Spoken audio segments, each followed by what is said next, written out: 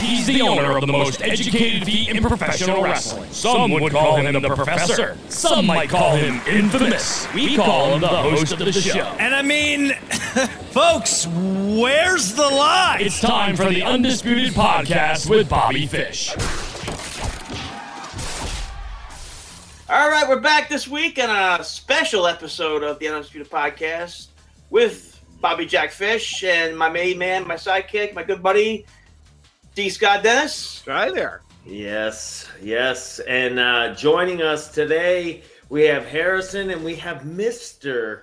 Frank Mir. Legend. Absolutely. And what do we got going on, fellas?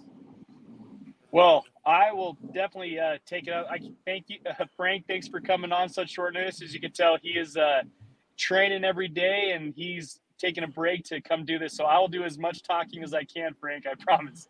Thanks, We are gearing up to head out to Memphis. I leave tomorrow. I think Frank leaves the next day or whatever for UFL 2, which is super exciting for multiple reasons. But one, it's just the next step of UFL. You know, we had our inaugural event in February in Arizona, and it went off amazing. You know, I couldn't have asked for a better first event, and now we're going into number 2, which is special because it's in Memphis, which is Rampage Jackson's hometown.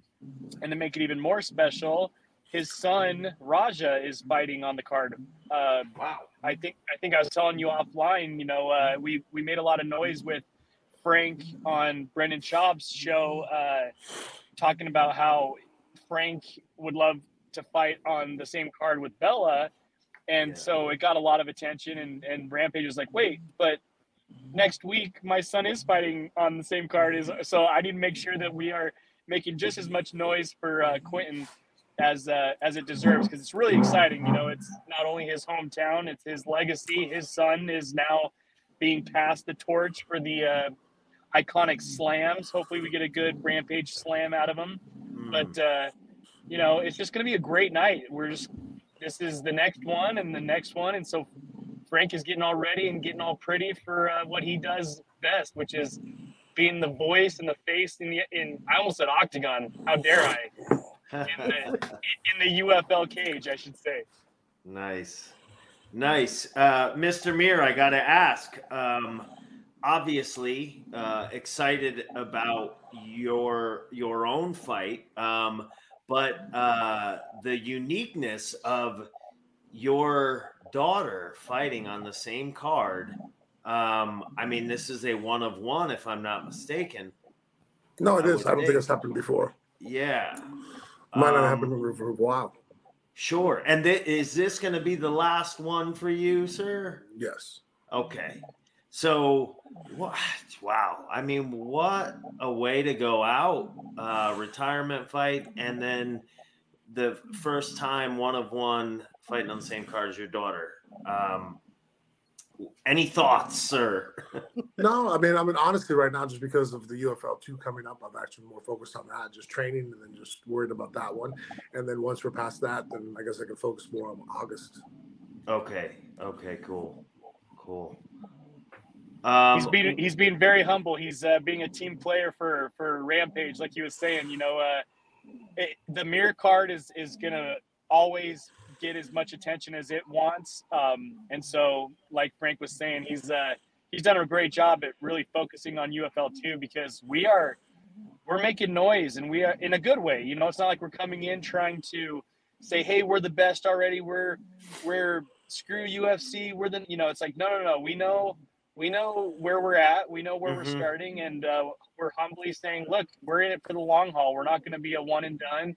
We're not going to blow our wad trying to get a Francis Ngannou right off the bat and hope that the audience comes, you know, quick enough for us to raise enough money to stick around. We're doing it smart, methodically, strategically, where really what's going to grow it is the fans. And the more we're able to cultivate our community with our fans that see what we're trying to do by changing the industry forever with the fighters, with health insurance, life insurance, and of course ownership in the company itself, we can't do that by blowing our money recklessly. And so, Agreed. picking our battles and making sure that we stick around for the long haul is the goal. And we're blessed to have the talent pool that we do at the budgets we have. But with each event, our budgets keep growing and growing and growing because the audience, as they learn what we're doing, they become the biggest supporters out there. So it's just the it's the long game. It's the marathon. And this UFL 2 is just the next step in the marathon. Awesome. Well, to me, you guys sound like the fighters company, like being a fighter's fighter, so to speak. I know coming from pro wrestling, it's been, tossed around for years how at one time there was an attempt to unionize pro wrestlers. And when the attempt fell flat, when they couldn't get it done, it's why the independent contractor has existed in pro wrestling and continues to, and it kind of limits the performers' options and their rights. And dare I say, with MMA, fighters are, correct me if I'm wrong, Mr. Mir, but in a similar kind of foxhole, it seems. No, not at all. I mean, you're right, but it's something that's never going to happen in the nature of our sports. Right. So I think that the next best thing is to give people a better option, and that's what we're doing with the UFL. Yes, sir. And well, that's why I'll call you guys, Harrison, the Fighters League. I love that. Frank actually said he didn't give himself credit because one of our taglines and slogans was, come fight with us. A lot of the other promotions are fight for us or come be our fighters or whatever. And I think one of our advertisements or promotions that we did, we brought in hey, come fight with us. And Frank was like, who came up with that? That's awesome. Yeah. And I think you did. But, it was awesome because it really does, he knows more than any of us that, growing the MMA sport in itself was no fancy, make a lot of money, but the sport has grown so much where a lot of people, or not a lot of people, but some people have made a lot of money. And unfortunately, the people who have made a lot of the money haven't been the fighters. And so, there's been a lot of talks, a lot of great sound bites of people saying, let's unionize, let's make the world better for fighters and everything. And it gets a lot of attention for a day, or for a promotion, a celebrity boxing match, leading up to it. And you're like, oh, cool. Well, if supposedly if somebody's victorious in this promotion, they're going to open this union and the other guy's going to help him be the president of the union. And then crickets after it's over. Like I said, the soundbite did its job to raise a lot of awareness and get a lot of eyes, but what's the follow through? And Frank and I really are trying to not only talk about it in the sense that, hey, this is what we're gonna do, like we keep hearing over and over and over again. We're gonna unionize. We've done it. We have a league now that offers full health insurance to our fighters that are going to stick with us, that are going to be in it for the long haul. They have ownership in the company that will pay them dividends, whether they're fighting or not. Obviously, the more you fight, the more shares you obtain, which will pay you more throughout your life. But even if you fought once, your shares are dividend-bearing shares that will, based on the profitability of the company, reward you for all your sacrifice. And so we're really excited to, like you said, be the fighters fighter or the fighters league. Yeah. So Harrison, then that there's like a structure in place. The more you fight, the more you are compensated. Yeah. I mean, right now we know that our purses aren't the most, groundbreaking. We're not going to make headlines for $40 million purses yet. Okay. But what we do want to show is for the long haul, the marathon, the people who are going to help us grow this league. Right. Hey, right now the purses are what they are, Long keep game. building shares in the company. Can you imagine if Frank or Tito or Rampage had shares in the UFC from the very beginning? Sure. You know what I mean?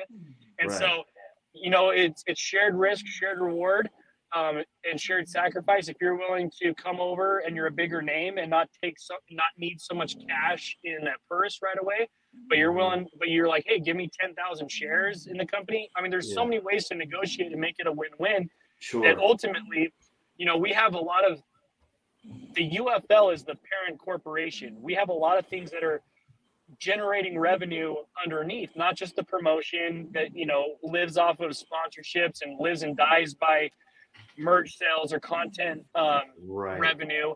We have energy drinks and supplements and protein cookies and so many more things that we're developing, that whether they're with our league or not, these products would be crazy success. Like, for example, they're going into Costco, they're going into Walmart, they're going into all these other things that even if you don't follow MMA or follow our league, these successful products are going to be what really provides the freedom financially to not be completely beholden to a network or to a sponsor, deal where maybe the sponsor is with a network or a energy drink or whoever that doesn't want your league to do certain things. Whether, nowadays we live in a very political society, you can't really do things when you're telling me, dude, when you're beholden to people through purse strings. There we go. You can't pivot. You can't really make some decisions that your mission might need to align with, like being a fighters league. What if we had to make just some decisions like we no longer offer health insurance because we can't afford it? We need to provide shareholders more money. It's like all these things, we are providing ourselves the insulation to actually accomplish what our mission is set out to do. And I'm really excited for these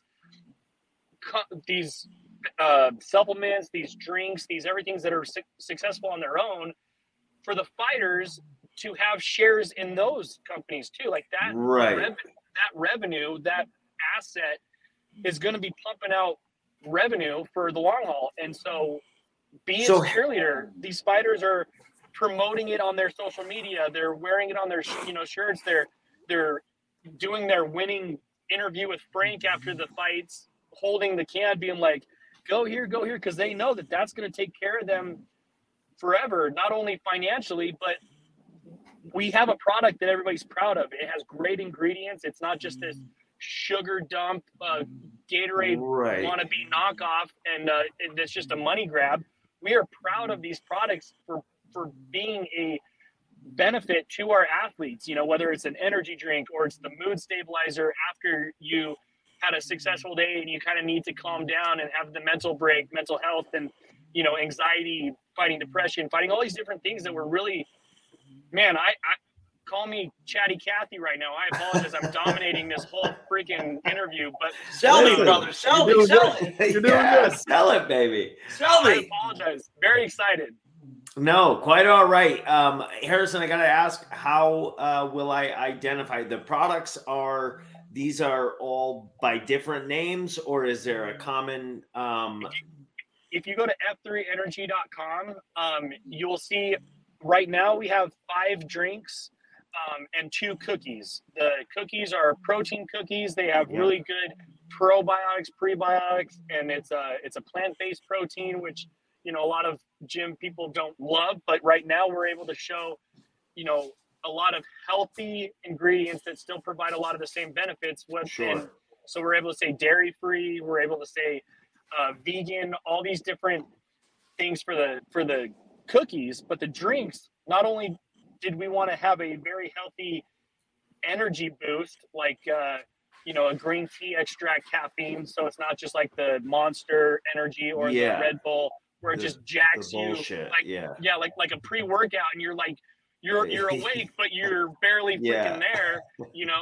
This has extra ingredients and added I almost said additives, but added benefit where ginkgo biloba, ginseng panax, L-theanine, magnesium, all these different benefits for the mind clarity and acuity. And we want to be able to jack people physically, but also mentally, because I know I have to get a lot of work done. And when I'm tired and I drink a Monster, yeah, I'm not falling asleep, but I'm not able to be like I'm not as sharp as I need to be for big business.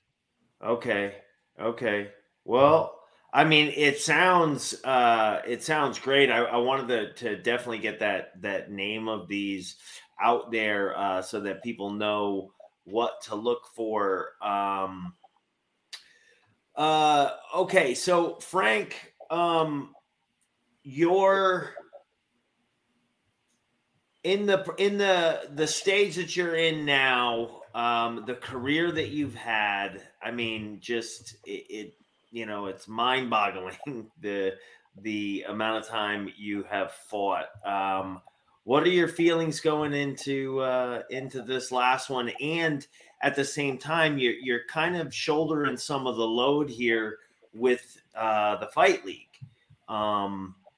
Do you feel any added pressure from that, or is this like, I mean, you've had so many rodeos at this point.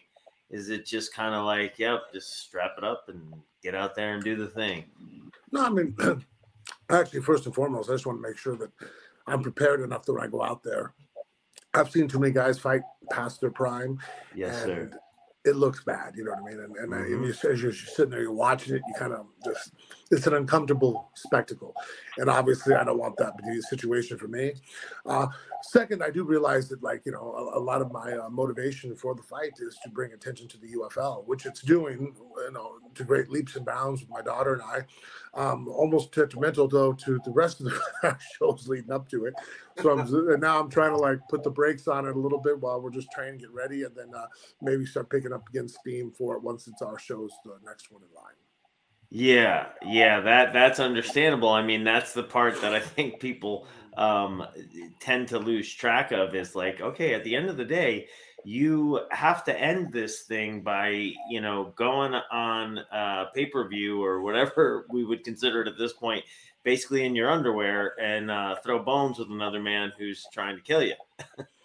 Yeah, so I just want to make sure I'm prepared. And I said, like, right now, training so far, no major injuries, and make sure it stays that way. Things are different how I have to train, how my daughter trains, just because of the age differences. And yes, sir. Luckily, I'm smart enough to see the writing on the wall and have the time to make those adjustments. Yeah. So how big a part of just your overall regimen at this point is recovery?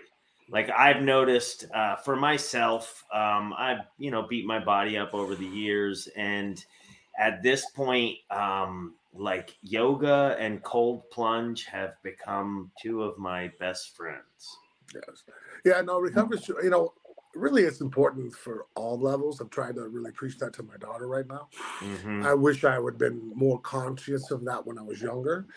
It's just we get away with it. It's kind of like eating bad. It's never a good time to eat bad.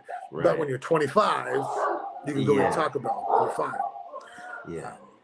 If you don't mind me asking, Frank, how old is your daughter? 19. Okay. Oh, wow. Young. Oh, my God. But it's funny. When you asked him if he's stressed, one of the things that I've learned about Frank in our developing of this league, he handles stress way better than I do. And so it's kind of fun to, see how he's able to handle training for a potential fight. Obviously still being a parent of some incredible athletes of both his son and daughter who are going. So juggling being obviously our voice and face of the event. So I wanted to answer your question of how is he leading up to it. I wanted to say he's leading up to it a lot better than I am. Well, Frank, that's the thing too, is I've always been a big fan myself of your commentary. Frank's commentary, I've always remembered it as being insightful but entertaining, and able to kind of bridge that gap and have a foot in the knowledgeable, factual place, but then also, can deliver it in an entertaining way, in a way that, like, you want to listen to. So kudos to you for the commentary as well, Mr. Mir. No, I appreciate that. That's one thing I always constantly bring to the UFL, even for when I'm not fighting. And hopefully we'll see this weekend some great commentary with some great fights. Yeah. And so Harrison. Hey guys, I'm sorry. I apologize. I have to get running right now. My kids are coming home, and now it's off to the next practice. So do your thing, sir. Yeah. Speaking of juggling everything. That's why I'm trying to like hit mute on my phone. And everything. I'm like, oh man. So Please do what you gotta do. Man. Go do the dad thing, man. Go do the dad thing. Yeah. you, sir. Hey, pleasure Thank meeting you, sir. Frank Mir. Thank you. Good luck. And there he's gone.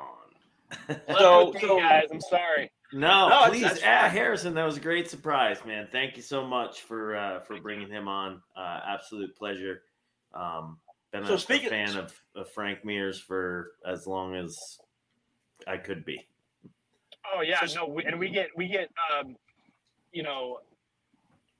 comment after comment after comment about how just impressive Frank's ability to, like you said, commentate from a knowledge standpoint, break down what people are doing on the ground, especially. But then in a not ridiculous, like you still would like to listen to it. It's not boring. It's not too broken down. Yeah, if I'm not mistaken, Frank was the color guy for. I'm the name of the league is escaping me, but it's the one that Jose Aldo came from. Dominic Cruz. Oh man, not he commentates for XFN for sometimes, which I think is a feeder league. Well, I think this was before some of the lighter weight classes were brought into the UFC. I think like 125, 135, 145 might not have been in the UFC yet, and it was the same fight league that, like I said, Dominic Cruz, Uriah Faber, Jose Aldo. Oh man, I need to talk to him. I don't know. And I think Frank was the lead color guy for that. And that because I was a fan of Frank Mir already, but then to hear him do commentary, it was like, holy shit, like this. I mean, that just stuck out to me.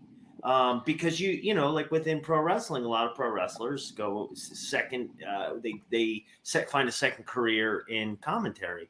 And, it was just, it was like, wow, he is, and not that I didn't expect him to be, but I know exactly he was so well spoken and his thoughts were so well put together. And he was just, I was an English major. I can appreciate his ability to communicate because sometimes I can't.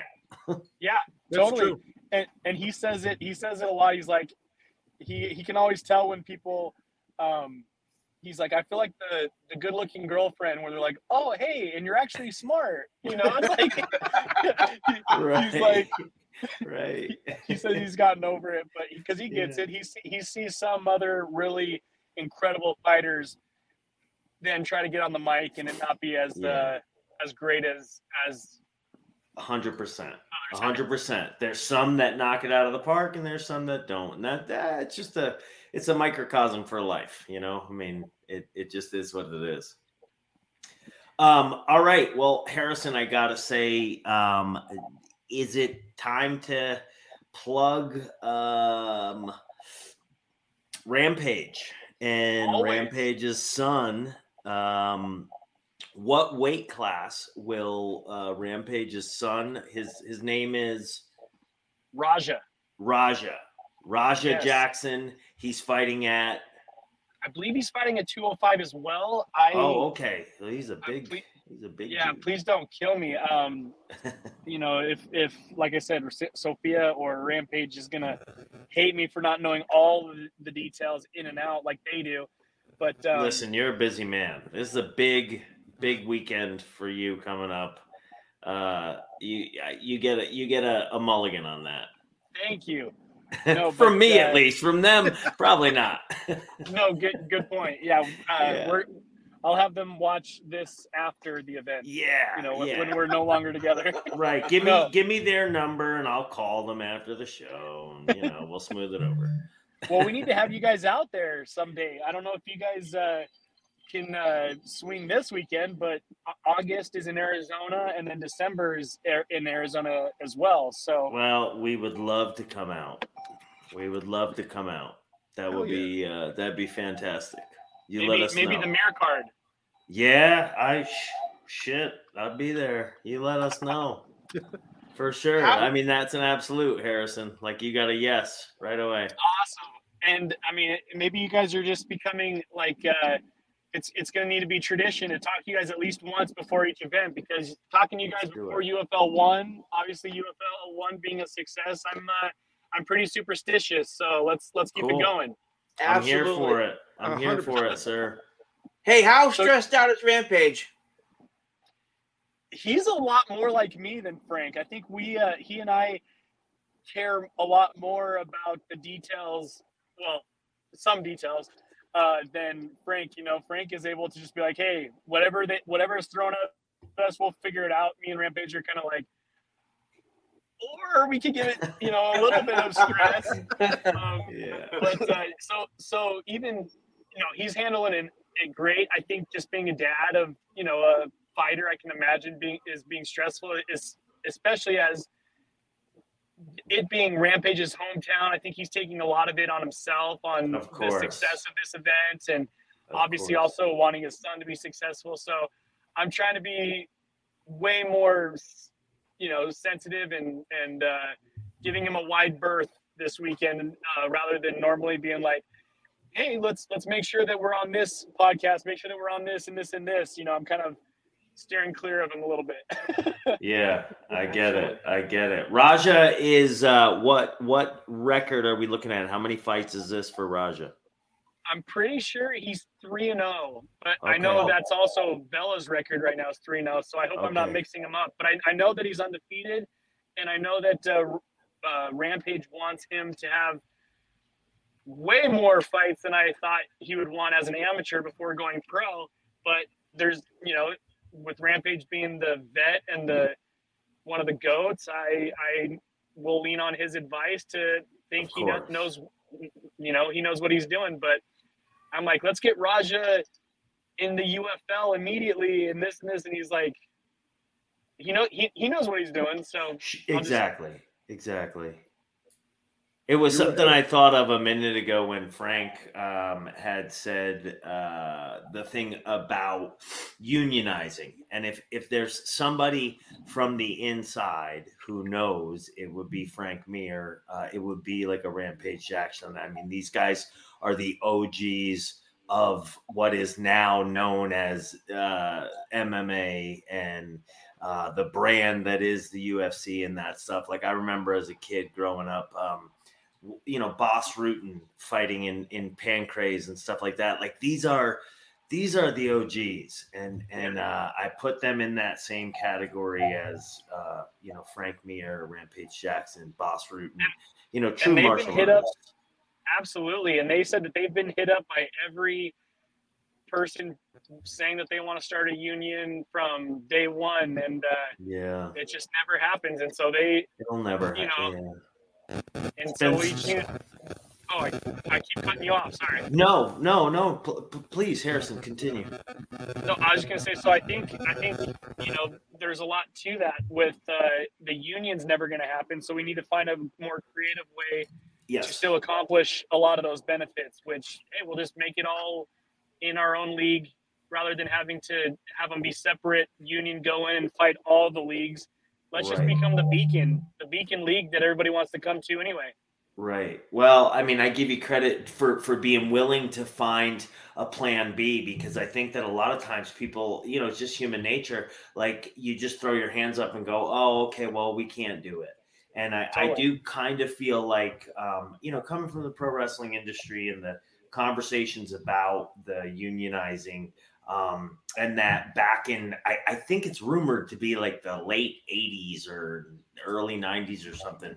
And when it didn't happen, it just went away. And then it was decided like, oh, okay, well, it'll never happen. But why wasn't there conversation about, well, what can we get done that maybe won't be a union, but would be something else? So I give you major props just for that, for finding another option, because there always is. You just gotta means a lot.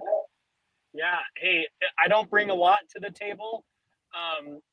with the legends that we have with UFL, Rampage and Frank and Sophia with her operational abilities. Like I said, I don't bring a lot of additional value, but with the business side, luckily I've been blessed to have somewhat of innovative personality that if I could bring some other options, let's go. Yeah. Well, and one of the things that, Harrison, we don't know each other that well, but one of the things that every human being is in control of is how hard you're willing to work. And you strike me as a guy that burns both ends of the candle happily and just get it done. So for that I appreciate.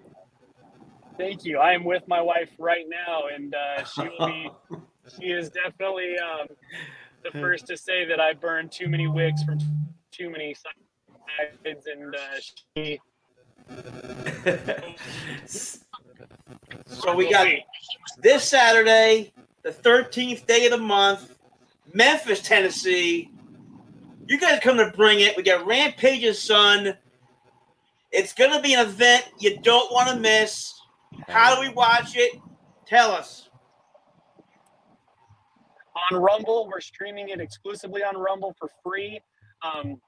They've been a great partner for us. They really want to grow their sports market and audience, and we're the first, pretty much the first sport, especially the first combat sport league. Slap kind of came over and tried to copy us, but we plan to grow with Rumble, and so please tune in. It's free, and we want to keep it that way.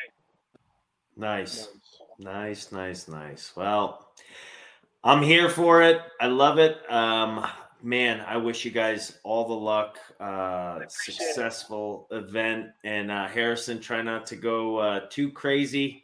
It'll all work out one way or the other, my friend.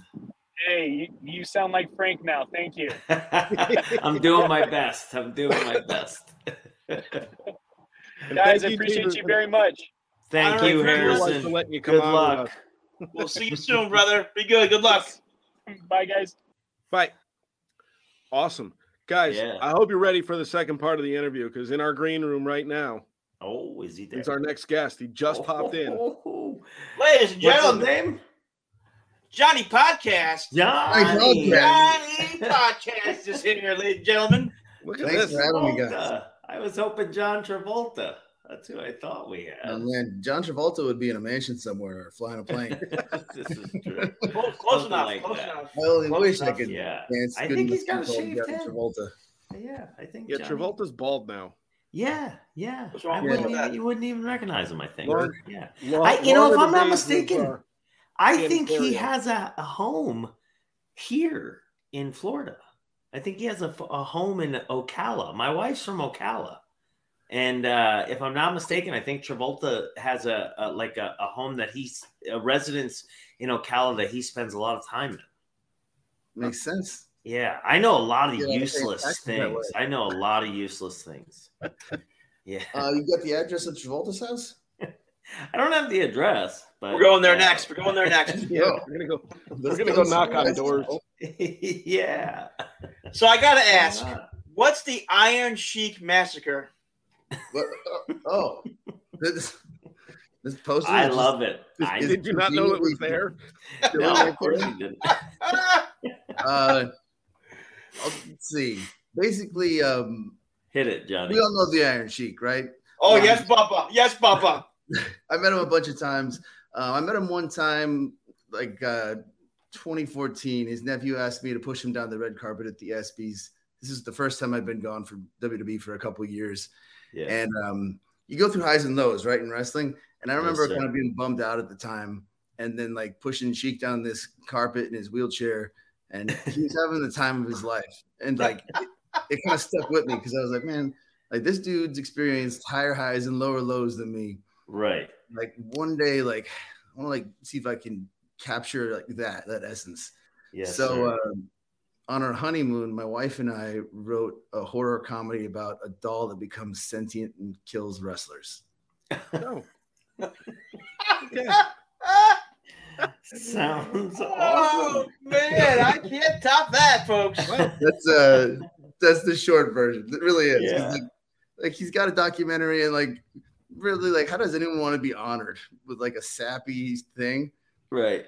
Like the Iron Sheik doll comes to life and just murders people. Well, I for one can say that I indulged the other day. I believe it was an Instagram post or something, but I messaged John because it was off the hook good. Was that the one with the dancing Sheik doll?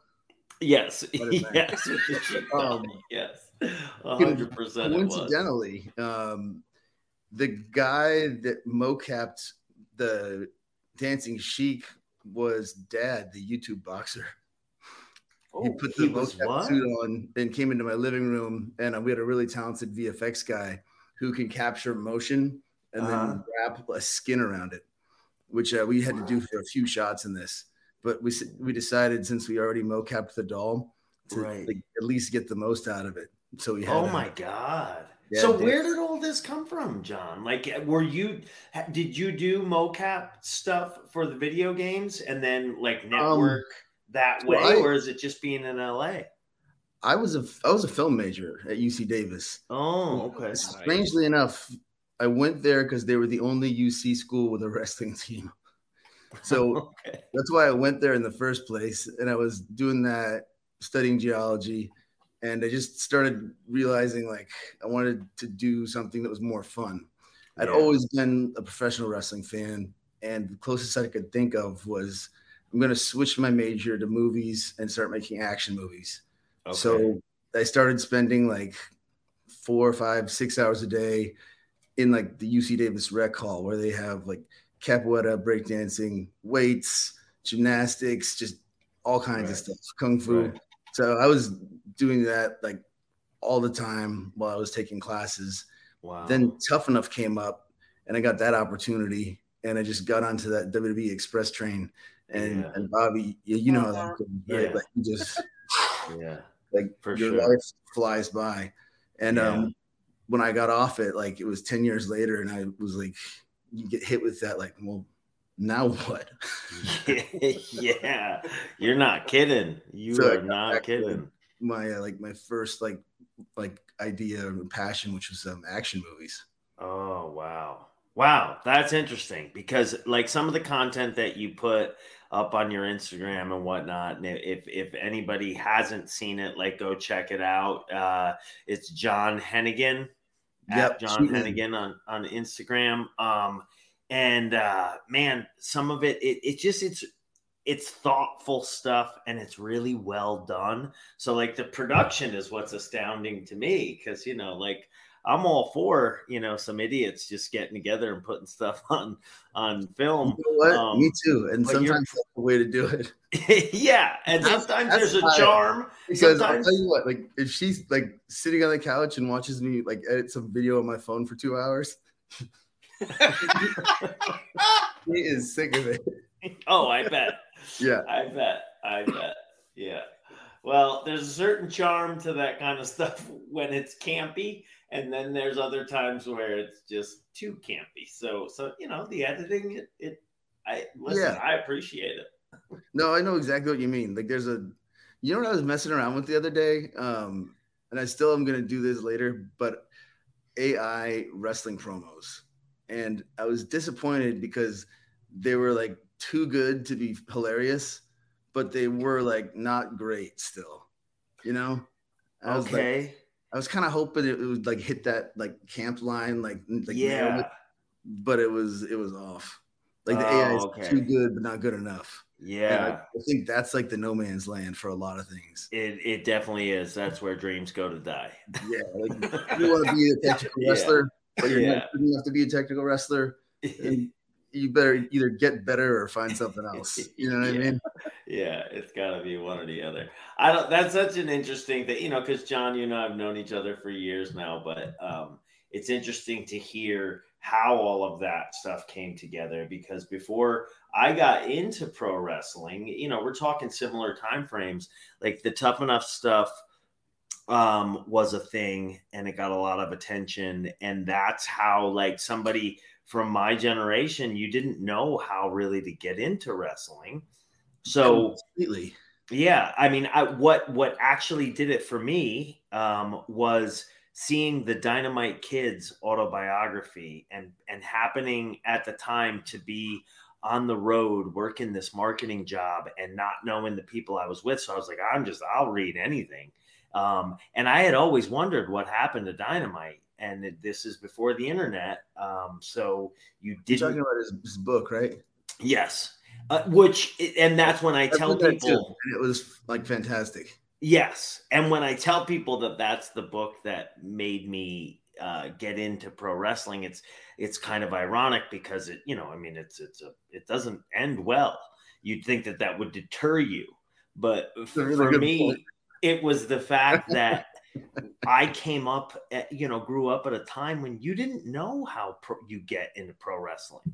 So between that book and Tough Enough being as big as it was, I knew, like, oh, you go get trained, and then and I just knew that there was a route to do it. But at that time, that's Tough Enough, and that's where I first saw John Hennigan. The crazy thing is, I went out for high school wrestling because I was a wrestling fan, and me and my buddies would watch on the weekends, and then we'd like wrestle in each other's front yards and backyards. Of course. And I literally wanted to be able to beat the crap out of my friends, and I did. After like 1 year of like high school wrestling, no one wanted to wrestle me anymore. Yeah. Well, you're fucking jacked, dude. And I started at 103 though. I was really that was my next question.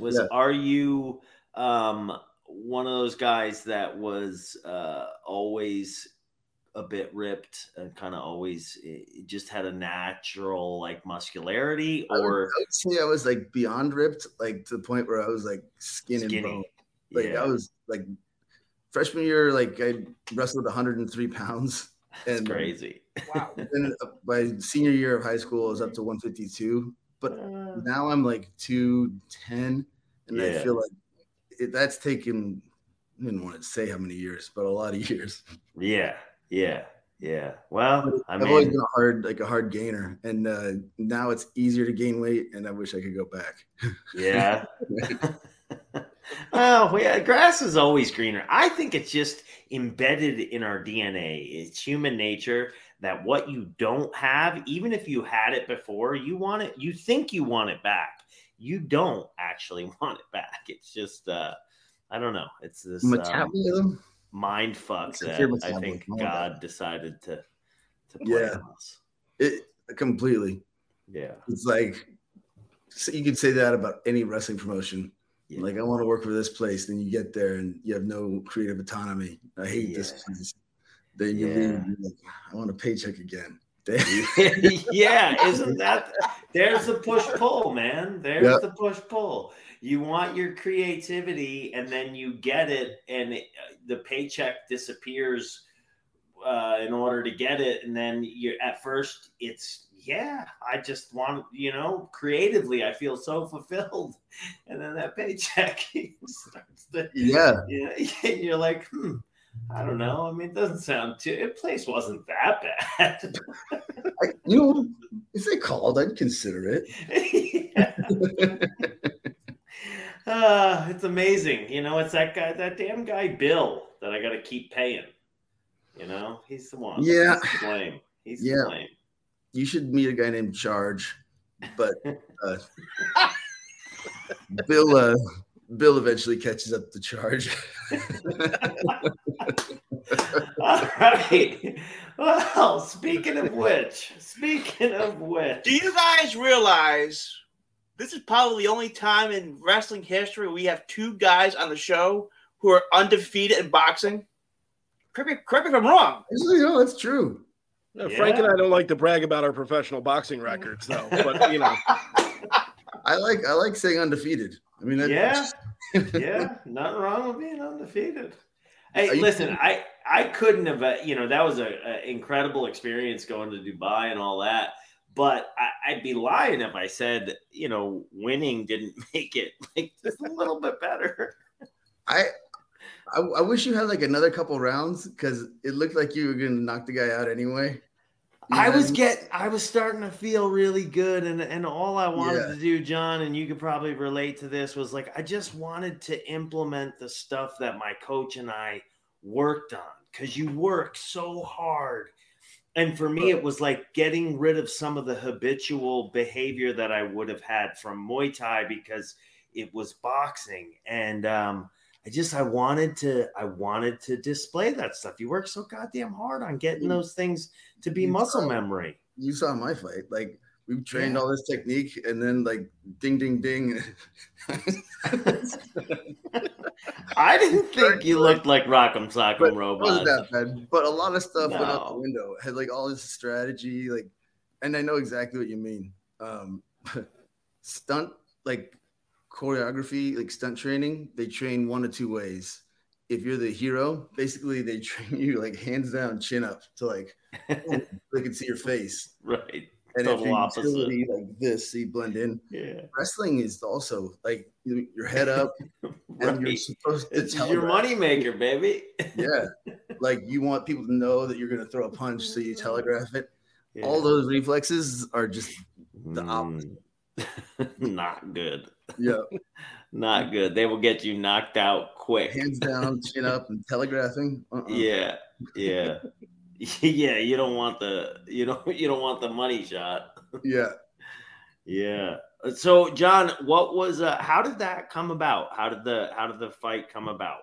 Like, I know how mine came about, but so I want to know about yours. Friends with Dad. Nathan Burnett's his shoot name. For a long time. We've done some comedy sketches together, and he's a big wrestling fan. Okay. He asked me to be in his corner for Creator Clash 1, and I agreed. So he had a good fight where he knocked his guy out really quickly, and I jumped in the ring and I high-fived everyone, and then went out and met everybody and went to the after party. And then I got a call from iDubbbz, who said they were looking for someone to fight Harley, and he said that, and or would I be willing to fight Matt Cardona? You a dog, Cardona. I actually mentioned it to Broski, and he's like, bro, no, I'm not going to fight anybody. I'm definitely not going to fight you. Originally, I said no because like I only know like 2 people on this card. I know Nathan and I know Harley because we go back. He's a wrestling fan too, and for some reason, I just wanted to fight someone that I didn't know. And then the iDubbbz, Ian, texted me back and said that Harley just said he would fight you. And then when I heard that, I was like, well, all right. Then fine. Let's do it. You want to fight? Fine. Harley told me later that he might not have texted exactly that. And we got like pitted against each other. You got bamboozled. Cool promoter style. Yeah. But that's kind of how the whole thing came together. That's some carny shit right there. I asked Josh Barnett to train me because him and I just go way back. Like, I've trained MMA with him. He was in Boone the Bounty Hunter, like the first movie that I funded. He had a little fight scene. Nice. And I just figured that he, if anything, would know how to win. Yeah. And he does. Josh Barnett. Yeah. Like, he knows strategy. He knows how hard you have to train. Like, he knows how to win fights.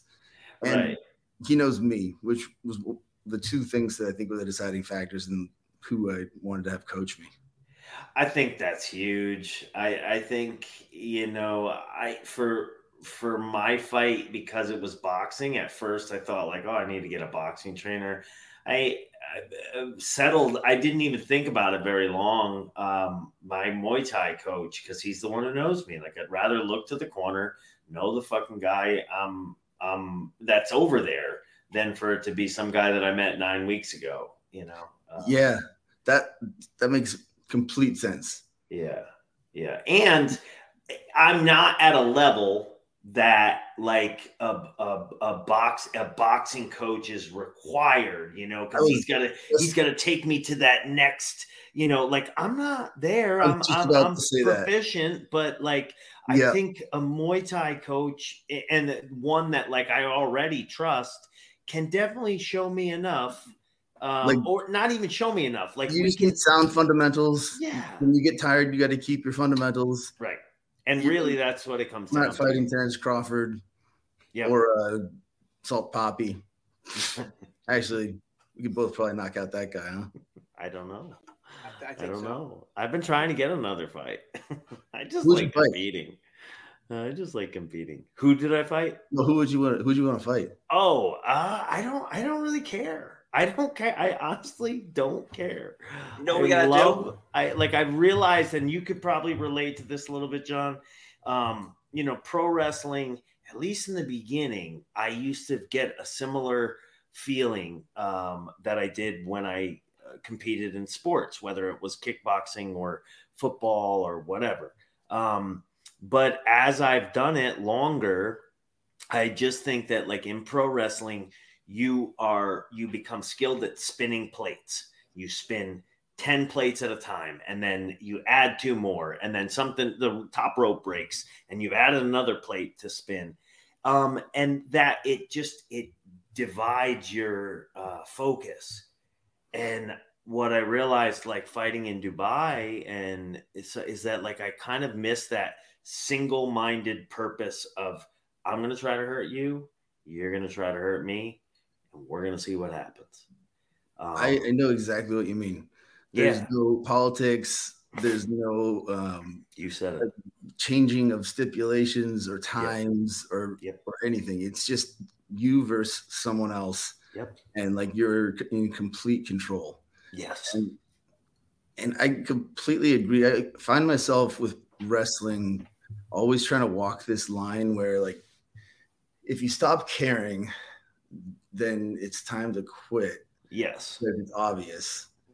But if you work for a place, and like I'm usually guilty of this, you care too much, you kind of drive yourself nuts. Like you come in with ideas, you make up new moves, you pitch all this stuff, but none of it ever happens. So like you end up with like what I've got, folders and ideas and stuff on my laptop, like years of like stories that like will never happen. No one cares. They're just kind of like stuff that I thought would be cool 1 week, but then the situation changed and then that time was just wasted.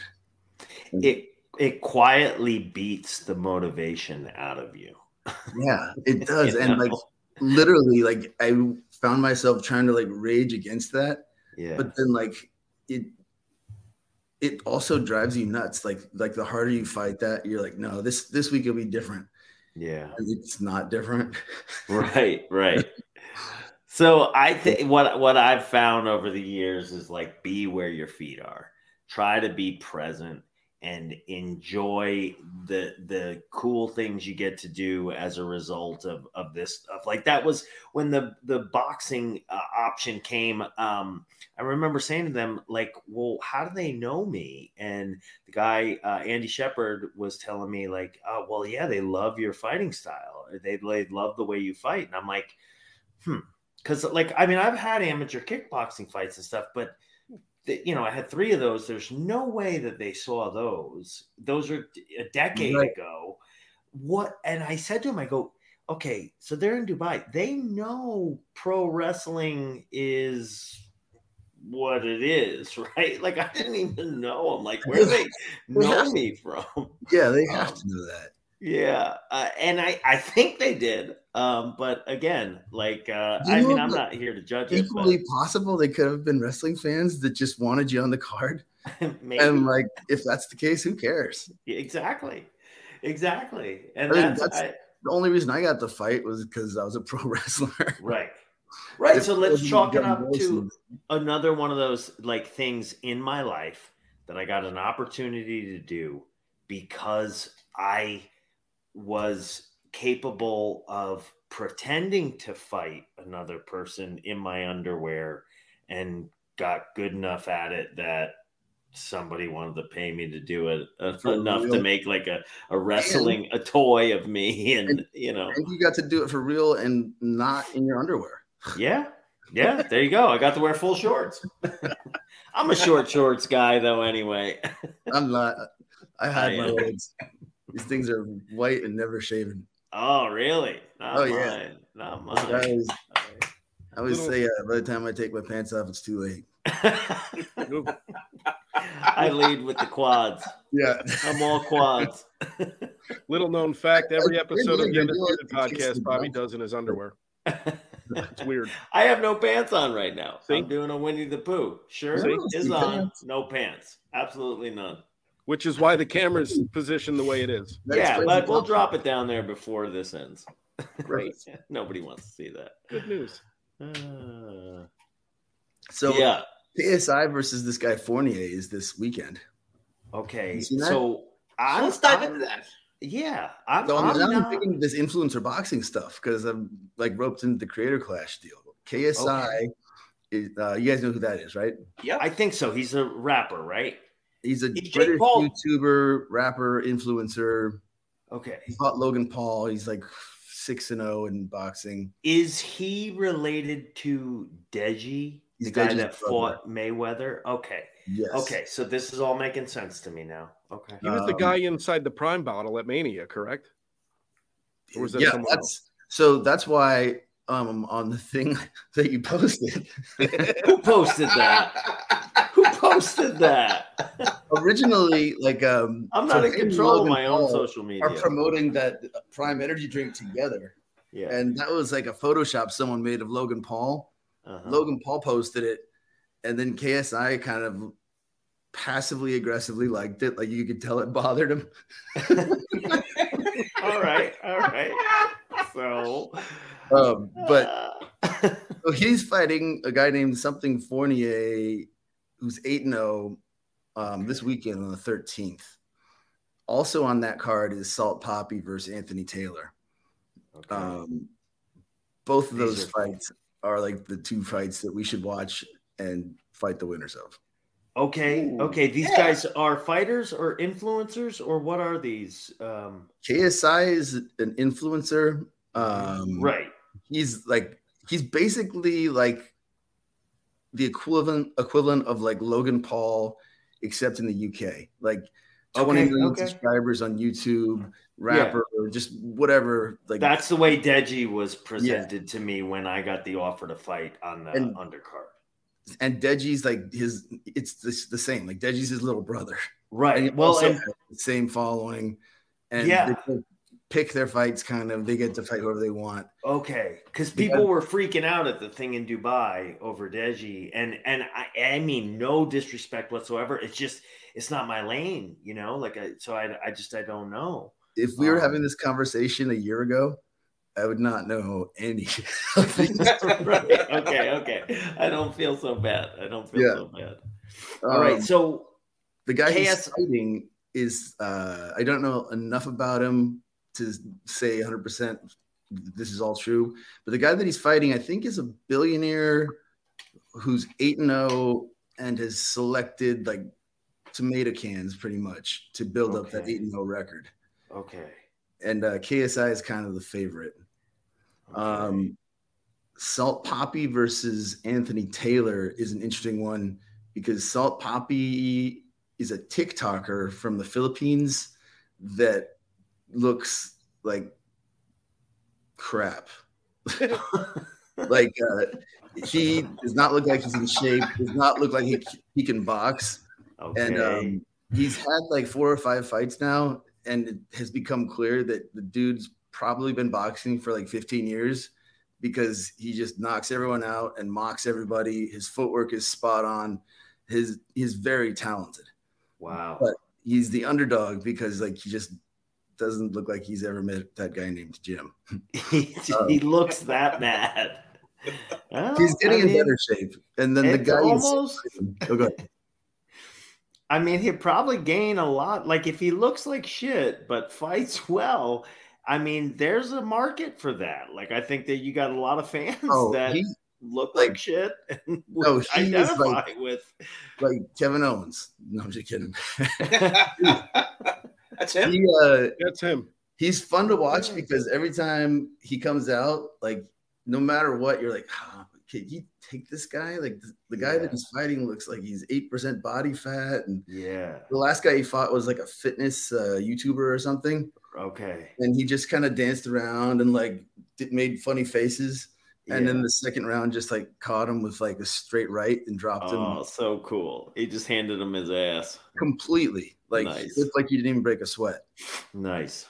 Yeah, he definitely doesn't look like a boxer. What kind of – oh, go ahead, Dennis. He looks – think about like an older George Foreman who didn't really look like a boxer but still could box. Okay. That's what that guy looks like, except he's Filipino, shorter. I mean, a much, much older George Foreman. Yeah. Much older. I don't know. Like, he just looks older. He doesn't look like he's in shape. No. There's no George Foreman salt poppy metaphor happening here. Okay. So what weight class are we talking? These are two separate fights. What weight class are we talking here? That's the thing. I'm not sure, but what do we think they are? So Misfits, they're both cruiserweights, and in that promotion in the UK, cruiserweight is 175 to 200. Okay.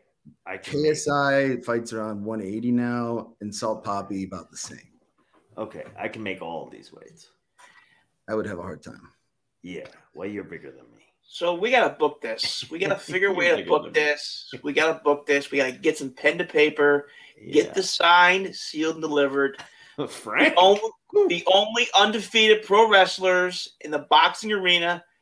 You know, let's just call it what it is. You two are taking out all comers. Do you know what they have now in Misfits?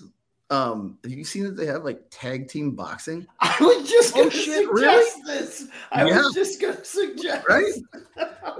We talked about this. Really? I didn't watch it. I don't even know what it is, but yeah, how does that work? Yeah. I think I would do it. Of course I would do it. I think again it's another one of those things that you're not gonna regret. Like, it's so weird. What? Yeah. It does. It just I can't picture it. I really can't picture it. Oh, but the fight that they're having this weekend is in Wembley, by the way. Wow. And like the amount of people that watch these things is astonishing. That's the real nuts, dude. Crazy part of this whole thing. I've like seen the amount of money involved and people that are interested is why it's a thing. Your fight. I remember watching your fight and being blown away by the attendance level of that thing going, holy shit. People came out for that.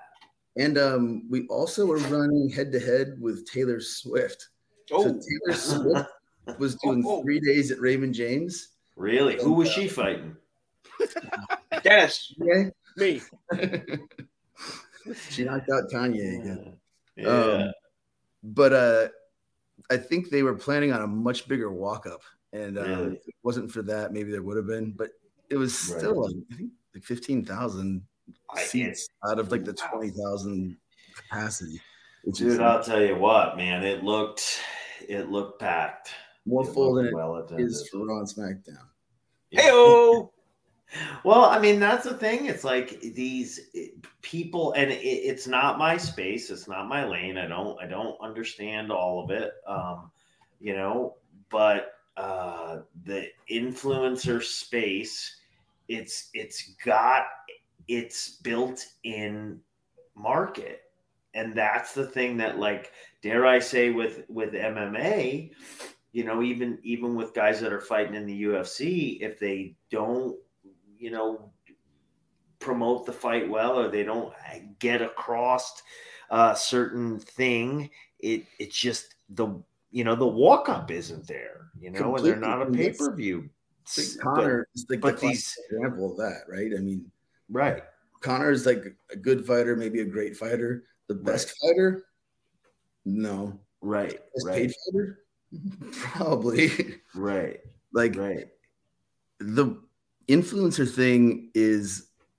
I think smart because everybody on the card has their like Salt Poppy, 3 million or so followers on TikTok. Yeah.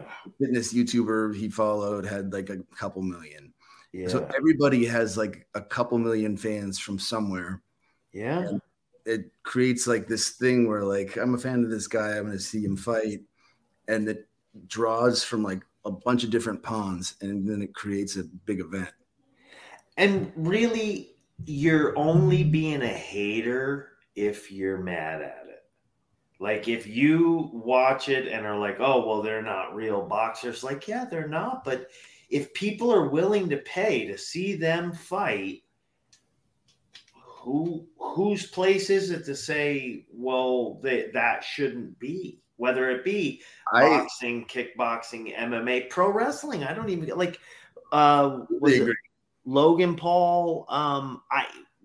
Watching him wrestle the first couple times, I was immediately taken back. And now I watched highlights. So I was like, okay, well, how accurate is this? But what I did notice right away was just the man's coordinated and he's fairly athletic. You're right, which is more than I can say for a lot of people that have made a lot of money in pro wrestling. You know what Kevin Nash quote I always liked and kind of applies to this? Someone asked him, like, who's the greatest wrestler of all time? He right away goes, like, Hulk Hogan. He made the most money. Yeah. Sometimes it's hard to argue with that. And if Logan Paul is a draw or Bad Bunny is a draw, like, it's World Wrestling Entertainment. Yep. Like, the question is not who's the best in-ring technician or high flyer or, you know what I mean? Those have different connotations. But, yeah, I know what you mean. And he is very athletic. I think if he wanted to, like, learn the art of pro wrestling and, like, spent years applying himself, he'd be fantastic. Yeah, I agree. I think so, too. And I think the people that come out against it, like I said, they're just – people love to hate. I mean, it's what's so gross about the internet and Twitter and people just need this. Like they hate their lives and they got to be heard, like to see some of the things that people say. And it's like, nobody fucking asked you. Yeah. And like, it's nice and safe to just send a tweet, huh? Yeah. Yeah. If you were at a Starbucks with Logan Paul, you wouldn't get into his face and say, right. 100%. 100%. But it's the world we live in. It's the world we live in. Are you still training boxing? Am I what? Still training boxing? I still train. But the company that did that one we had a 2-fight deal. I don't think they're going to run another event. I'm pretty sure they might have lost their ass on that one. So, Floyd Mayweather's at a pretty high price tag, and I don't know. So I would love to fight again. I'd like to fight kickboxing if I had my choice. Fight Andrew Tate. What's that? Fight Andrew Tate. Yeah, let's Andrew Tate. Well, he's a kickboxer, right? Yeah. Yeah. Like, I mean, he's a legit kickboxer. Actually, he's a pretty good record, I think. Yeah, he's a legit kickboxer. Yeah. I forget like what his record is, but he's had like 30, 40 fights or something. He's had a lot of fights. Yeah. Yeah, he's a pretty legit kickboxer. Have a warm-up fight and then fight Andrew Tate. Have a what? Have a warm-up fight. and then fight Andrew Tate. I mean, I'll anybody. Honestly, I mean, maybe I'm just an idiot, but I will fight anybody. I didn't do any of the fights that I've done because I was like, oh, well, I'll win. I'll go out there and I'll look good. Like, I wanted to compete because it's an itch that like pro wrestling no longer scratches for me. And like, you don't get it. Like, same. And like, it was big for me in high school and college wrestling. And then when pro wrestling starts, like, you're still competing, but in a different way, like how hard can you train? How hard can you push yourself? How much can you learn? How well can you entertain the people? But then eventually, like we mentioned earlier, like that kind of becomes like sideswiped by like politics and ideas, and everyone's got their guy and an agenda. And it starts to feel like I'm not competing really in a fair environment. So it starts to feel a little bit gross. Yeah. And like so the analogy that was presented to me when I was with WWE, which resonated with me, made sense, and I wasn't even mad at it. But it was like you're you have a part in this movie, and you get to play this good role and whatever. But like you don't get to say like, oh well, no, Tom Cruise isn't the lead, I'm the lead. Like. So you find your lane and then you be the best that you can be, which is what I did with the Undisputed Era.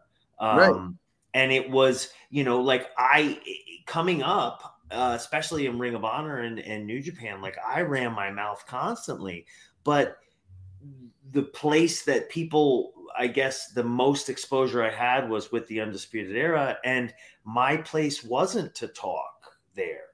So then, I don't know if it's a new crop of fans or whatever, but like now, like I can't cut a promo or I can't talk. And it's like, no, I just chose not to because Adam was talking. Like I played my part. I know exactly what you mean. Yeah. And then what? Perception is reality. And just because like only 1% of the fans of wrestling saw the other parts of your career, right?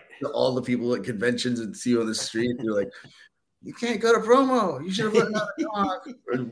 Thanks for the unsolicited advice, sir. Thanks, jack off. Yeah, right. And the best part, just these guys. It's like, okay, and you've done what? Like you're like most of these people, you're not even the best employee at Target, There's literally like, I don't say this, but sometimes like no matter what, like they should have made you champ, or I can't believe like what do you need to do to get like the belt? And I sometimes feel like saying like, where do you work? What do you need to do to own Target? What do you need to do to be the manager of Best Buy? What do you need to do to own Microsoft? Right. Answer. Like, if there was an easy answer, if it was possible, I'm sure we would all do it. Yeah. Yeah. And there's opportunities that you can take advantage of sometimes, but sometimes there's nothing you can really do. Yeah. Totally. There's things that are out of your control. I think that's part of too, like what you were getting into with pro wrestling when you've done it for a little while. And some of the newness wears off and you get your bearings and you see that the politics and you see some of the stuff that's disappointing backstage. And it's like, you just stop trying to fight City Hall. Yeah. And there's a buddy of mine that like ended up getting hired as a writer, and he kept pointing out to me like all the things that were wrong with the storytelling and how WWE was run. And I told him for a couple months that everyone is aware that like all the other writers know this, and Vince and the whole office, they know this. I promise you, if you say all these things, you're going to last less than a month. Guess how long he lasted? Week and a half. 3 weeks. He moved to Connecticut, and he's a smart guy and a good writer. He wrote movies and TV. It's just like what we're talking about. Like we see the problems, and then you have the choice. Like, you can't just speak up because that doesn't solve or fix or change anything. They just fire you. So then you work in the system, but then for how long? Because it's still not changing. Yeah. And you think about it and it's just, it's the frustration. But at the same time, I'm just grateful and appreciative to what it's given, the life that it's given me, and I'm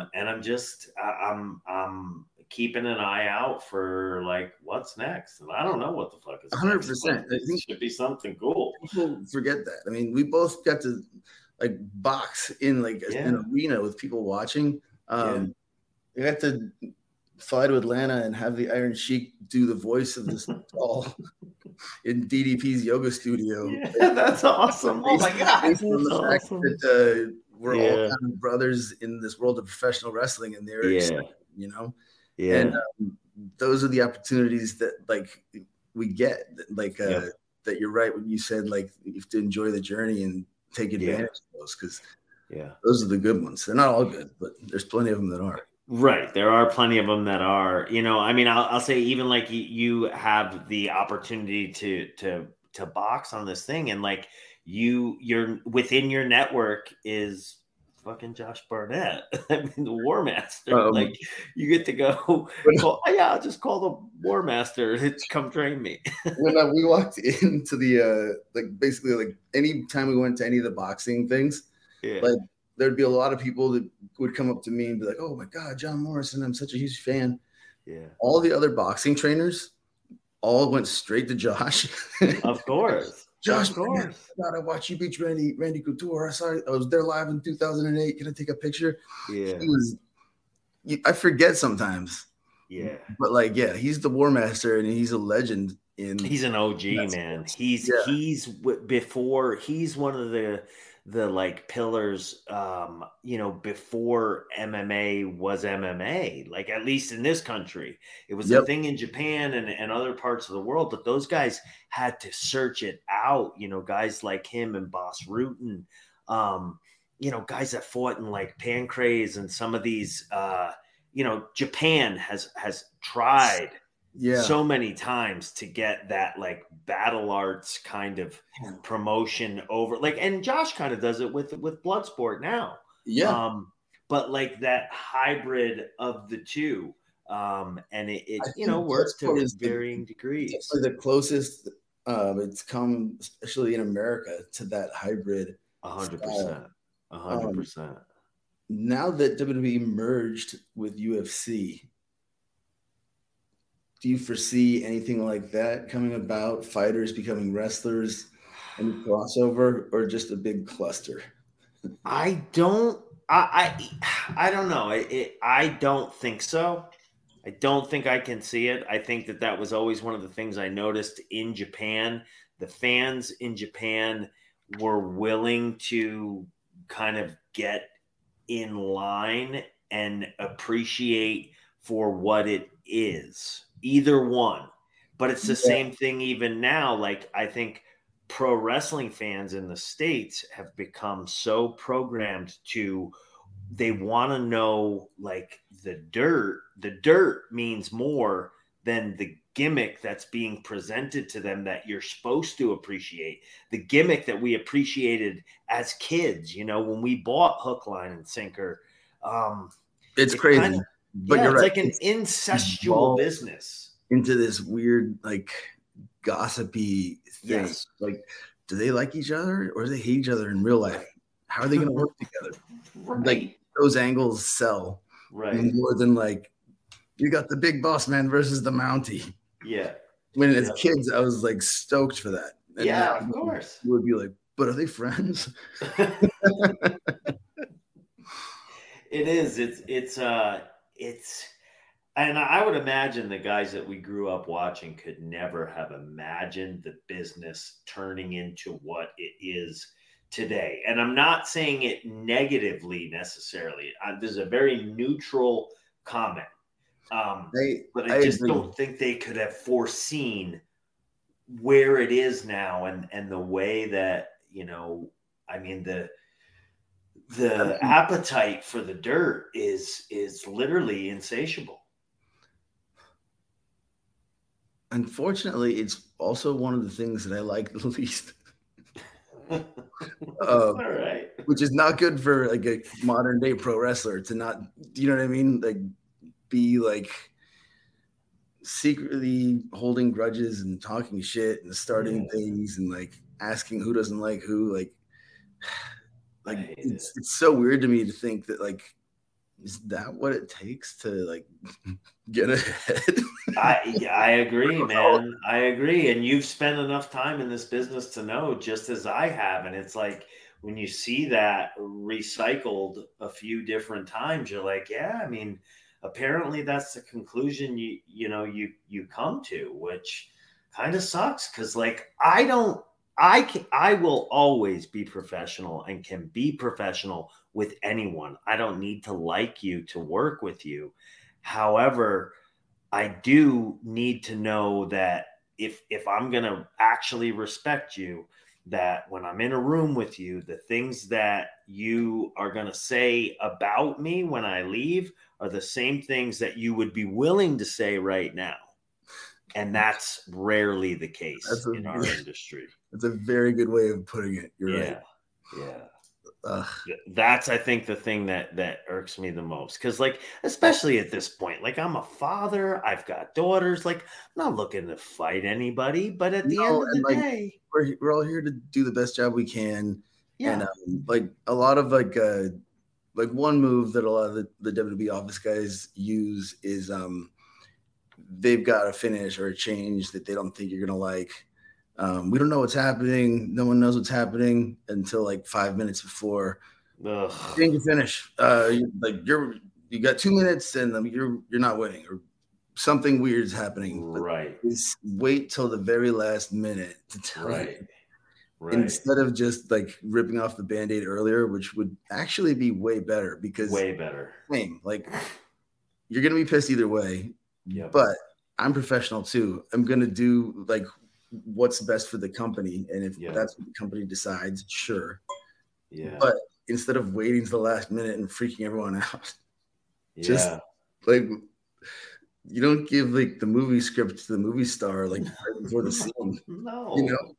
No, it's chicken shit. I think so. That's what it is. It's like it's the chicken shit in the business is what I think irks me, because that's not, the man that raised me. He spoke his piece. He stood up for himself. He also was, he could eat shit with a smile when he had to, because that's just life. But at the same time, he raised me to speak up when I need to. And like, I can't dishonor the memory of the man because I'm in this pro wrestling business. And like, I gotta, like, at the end of the day, like, I'm a man and so are you. And like, don't put me in a position where I got to question my own ability to look the man in the mirror when I get home, because I'm not going to back down on that. And the sad thing is with that like belief system, and I agree with that's the way how like a man or woman or anyone should act. Like, right. If you have something on your mind, say it to the person. Don't be mean. Don't get emotional. Just communicate. Don't wait for somebody to leave. Right. Behind their back. Just be open and frank. Then if you say something someone doesn't like, they have the opportunity to respond. Yeah. And you can have a talk it out. But the sad thing is, I think that if you act that way, you either get promoted or fired. Or promoted and then fired. Right. I think you scare people. Yeah. You scare people in this industry, I think, when you are like that. When you operate in that way where like you don't talk out of both sides of your mouth, I think you become threatening to the people that do. And then, you find yourself oftentimes on the outside looking in. Someone explained it to me one time, like the way to really like get the best spot, or what you need to do to get over to win a championship, is someone in the organization in a position of power. This goes for wrestling or any job really, has to want you to be their guy. And if you don't have that, if there's that higher up that doesn't say like Bobby Fish needs to win the championship, he needs to do it. Right. Then behind closed doors, there's always that meeting and everyone's pushing their guy and no one's pushing you. Yep. That's the truth. What else can we complain about? Man, this took a turn. We did. This did turn into a little bit of a bitch session. So let's get out of that. Who can we talk about? Who can we badmouth? Somebody's got to get it. Somebody. All right. Well, let's go to positive. Let's go to positive real quick. How did Jim Duggan How did he come about escorting you to your boxing match? Oh, Jim Duggan was my first call when they asked me if I knew any wrestlers that I thought would want to come out to the ring.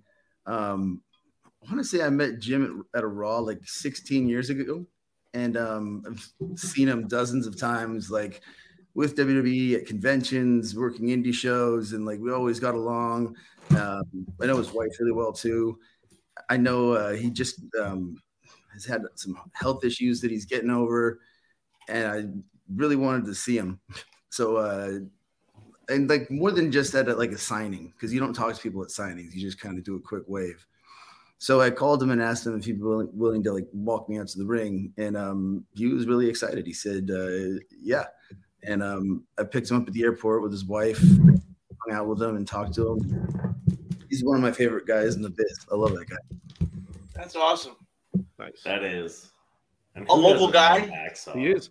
He's actually from the area that the three of us are actually. We all grew up in.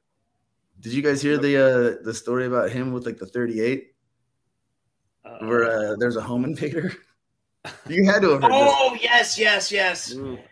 Oh, yes. Someone like he lives kind of out in the woods, and he said he was watching TV, and he heard someone like pounding on the back door, and so he like looked around and he just kind of like got his gun, and then somebody kicked in through the front door glass and fell down, and he said he just happened to be on the couch like holding his 38 at the guy's face. And said, "Don't make me shoot you, fella. I'm calling the cops, and you better not move." Wow. Which I love. A 38 is like the same gun that Dirty Harry used. Yes. Long barrel. Dirty Jim. Gun. Just yeah. And it's perfect that the guy crashed and like fell on the ground right in front of him.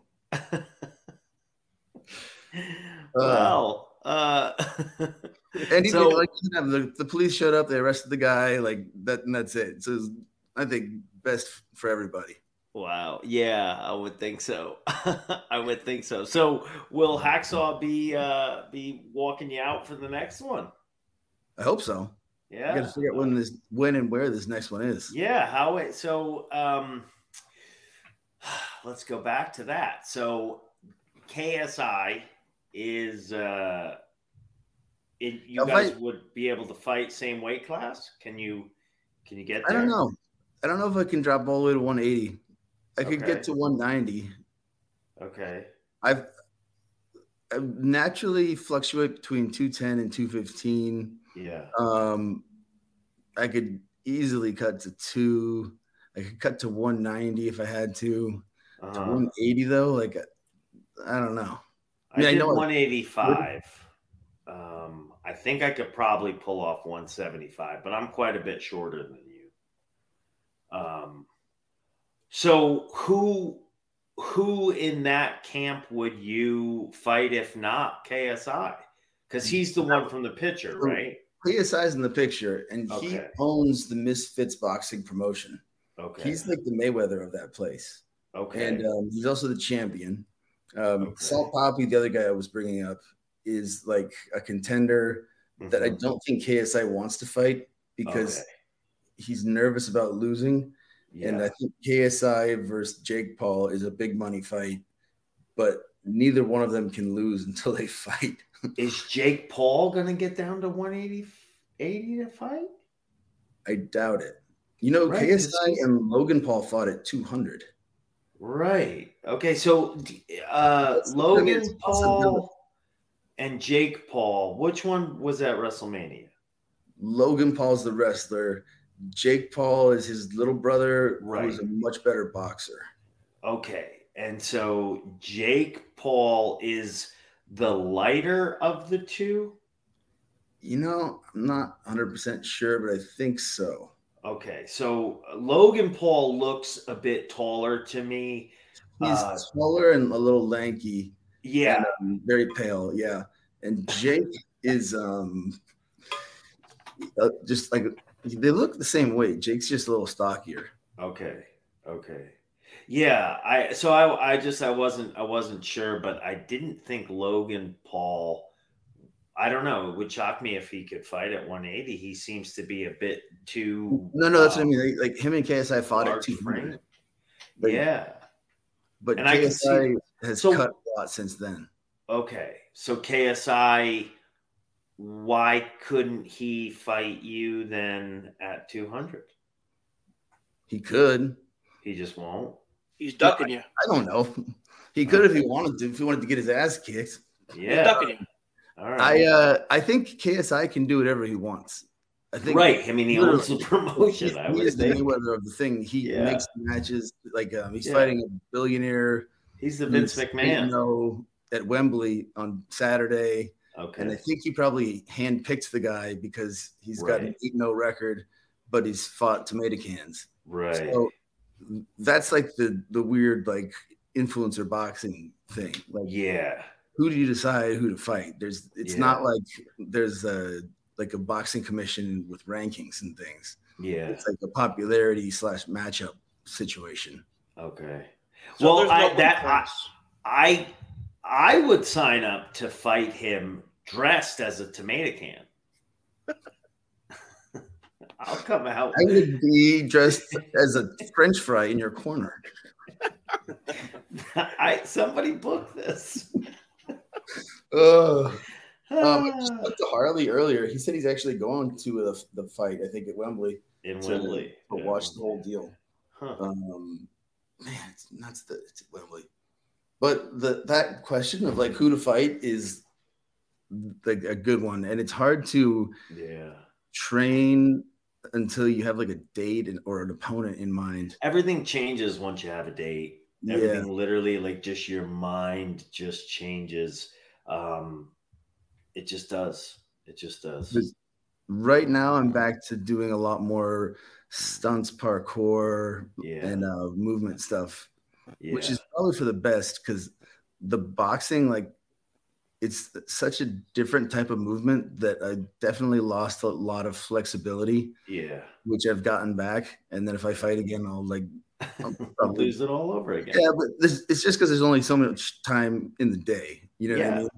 Well, and I think once you have a date, at least for me, I've felt like, okay, well, everything I do that isn't geared towards winning that fight is wasted time. Yes.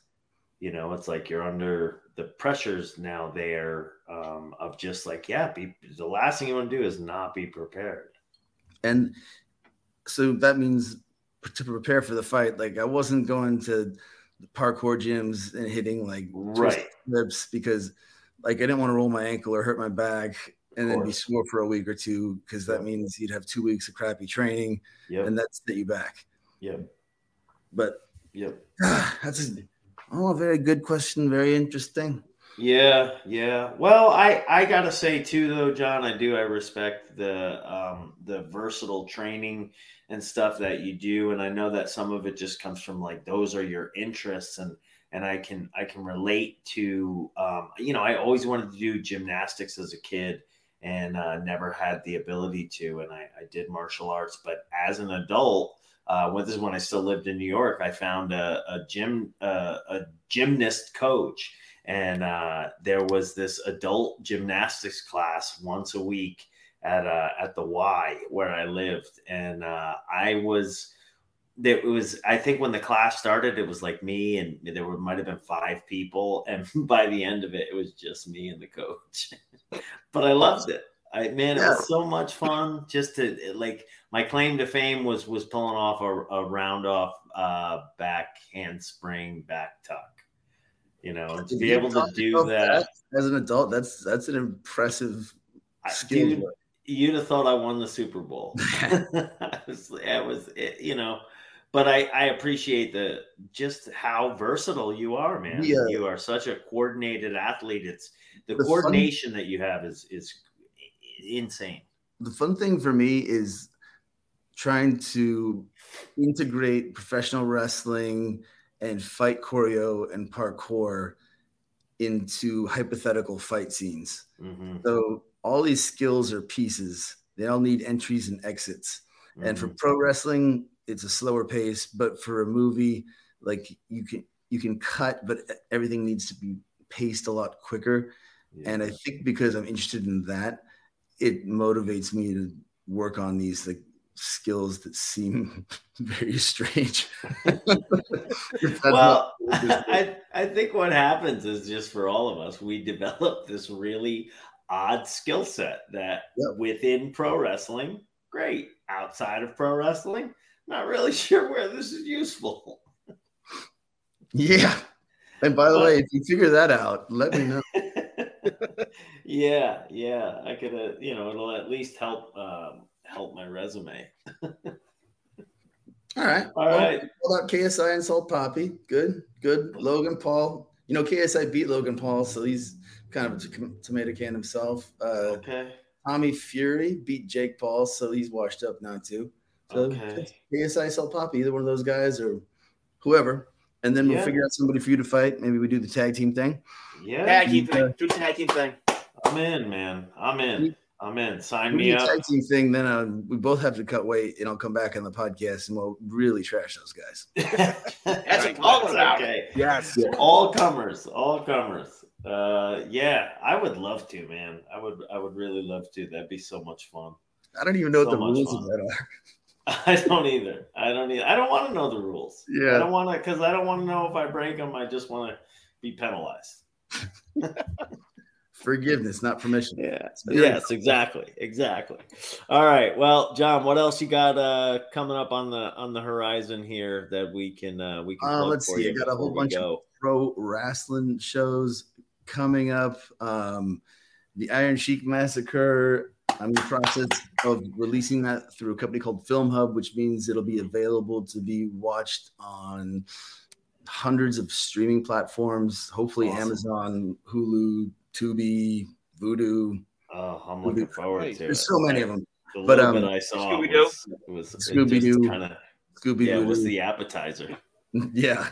Scooby Snacks. The trailer is on my YouTube page and on my Instagram for the Iron Sheik Massacre. Nice. I'm working on a couple other shorts and features, which is interesting right now because there's a writer's strike going on in Hollywood, which has kind of put a lot of people that I know like in weird positions. Mm-hmm. So for me, I think just working on like enjoying every moment. And for right now, my moment is creating something that I think is cool that other people hopefully enjoy as well. Cool. Well, I mean, at the end of the day, that you got to keep your own sanity. And I think for people, I don't want to say for people like us, but I can't think of any other way of putting it. The creativity and the outlet for that, if it is out of place, it's hard to be happy. Oh yeah.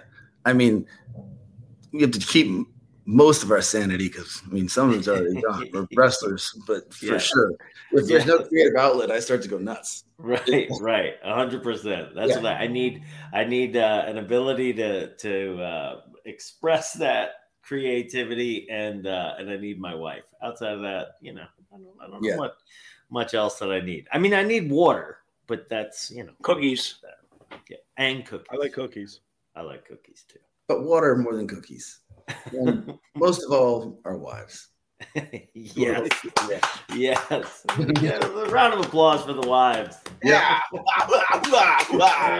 I'm looking for the brownie point. You hear that, Mrs. Fish? She's out there. Yes, I do. Down. She's listening. She heard it. All right. Thanks for having me, guys. No, John, thanks for coming on, man. Appreciate it. coming for you. Yeah. There we go. We'll just keep posting dirty pictures of him on our Instagram until he will responds. Just get worse and worse. And we can go pretty low. Oh yeah, we're two guys that'll sink pretty low. There's not many people that'll go lower than pro wrestlers. Not these two pro wrestlers. Good boy. All right, Johnny. Frank. Right.